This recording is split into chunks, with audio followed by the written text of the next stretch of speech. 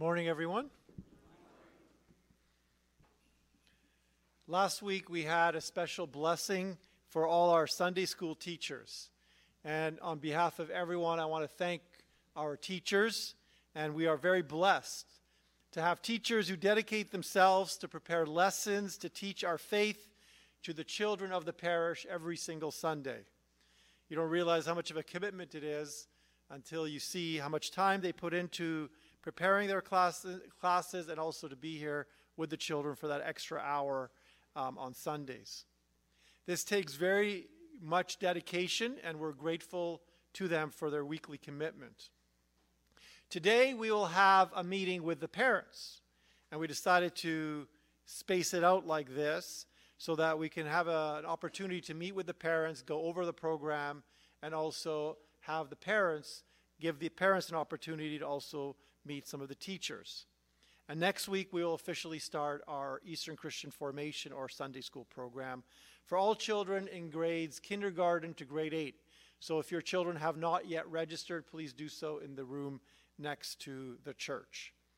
It's very important for parents to be involved in the faith formation of their children so that whatever we teach here is reinforced at home. It's important to make a point of discussing at home whatever your children learn at church and to find ways to live your faith in very practical ways. So 2 steps. 1, ask your children what they learned. And then together as a community of faith, as a family of faith, find ways during the week to live that faith. It's also very important to not think of religious education as something that we do for children, but something that all of us are engaged in on a daily basis with our children. Our faith is not only something we know, it is above all and most importantly something we actively live together. As we grow in our faith, we discover its richness through prayer, study, reflection, and the springboard to actually living it. We can never learn everything about our faith, but these daily steps we take help us remain focused on faith as the most important aspect of our life. Some think that it's only the priest's responsibility to teach and to pray. In fact, sometimes I ask people, pray for me. And their first answer is, why? What's wrong? And then when I assure them that nothing is wrong, I simply want them to pray for me, their second response often is, but you're the priest. You're supposed to be praying for us. It is true that I do pray for you, but never forget that I can't pray instead of you. Some people don't come to church and say, pray for us. But what they often mean is pray instead of us. One of the key characteristics of the early church is that they prayed with each other and they prayed for each other. Another important characteristic of the early church is that every believer regularly studied their faith in order to find very practical ways to live it as individuals, but also as a community of faith. St. Paul says in his letter to the Colossians, lead a life worthy of the Lord, fully pleasing to him, bearing fruit in every good work, and increasing in the knowledge of God. And in today's gospel, Jesus tells us, love your enemies and do good and lend, not hoping for any return, and your reward shall be great, and you shall be children of the Most High. And also the Catechism of the Catholic Church has a whole section on the important role of absolutely every single baptized man, woman, and child with regard to living the faith. It says, our role is to teach in order to lead others to faith. That's the task of every single believer. Therefore, all of us who have been baptized have a daily responsibility to pray, to learn, and to share our faith with others. In today's letter of St. Paul to the Corinthians, he speaks about how we need to look for daily opportunities to live our faith because God is working in our life in very unique ways right now. We don't need to wait. It's not tomorrow. It's not next year. It's not when we get something particular accomplished.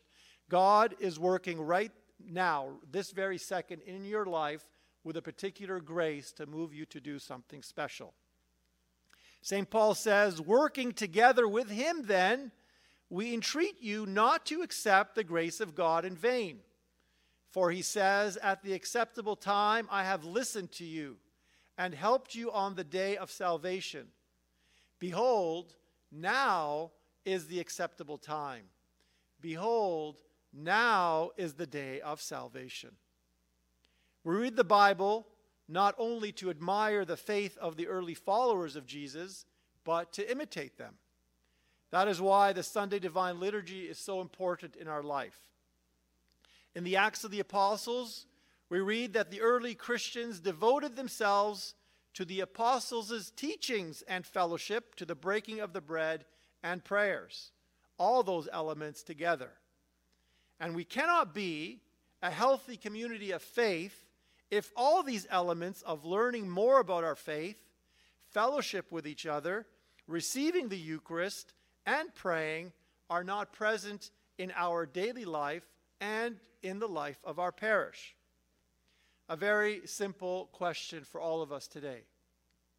When you think of Holy Cross Church, what do you think of? Do these elements that are present in the early church and that make up what it means to be a church come to your mind first? Or do other elements come to your mind? A church brings people together for many happy and sad events. But most importantly, a church is a community of believers in Christ who grow in their faith with each other in order to witness with each other to the love of Christ to the world. The reality of both a community and an individual is that we are what we are doing. Who we truly are is determined by how much time we spend thinking and doing the things we are doing. That applies to everything in our life. You can't be an athlete if you don't exercise. You can't be an employee if you never show up to work. You can't be a student who never studies. You can try, but it doesn't work. Relating back to the church, if all we do are social activities, then we're a social club and not a church. That is why, in addition to our social activities, our life of prayer and increased knowledge of our faith has to take up the majority of our time, attention, and energy, because that is who we are. We are what we are doing, and we are doing what it is that we are. I'm very excited about the future of our parish because I see every day and every week many people help in so many ways. But we need to continue to build on the positive spirit we have and make sure that everything we are doing has as the ultimate goal the spiritual growth of all of us, all age groups, and us as a community. This needs to be the focus because this is what it means to be spiritually healthy and to be spiritually vibrant.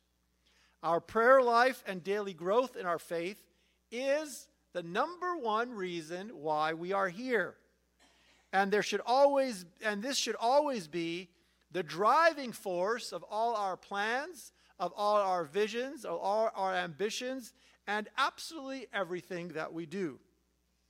Children, youth, parents, and everyone together, that is the goal, to support, encourage, strengthen, and nourish one another to be a community of faith that shines Christ's love in our life and to the world.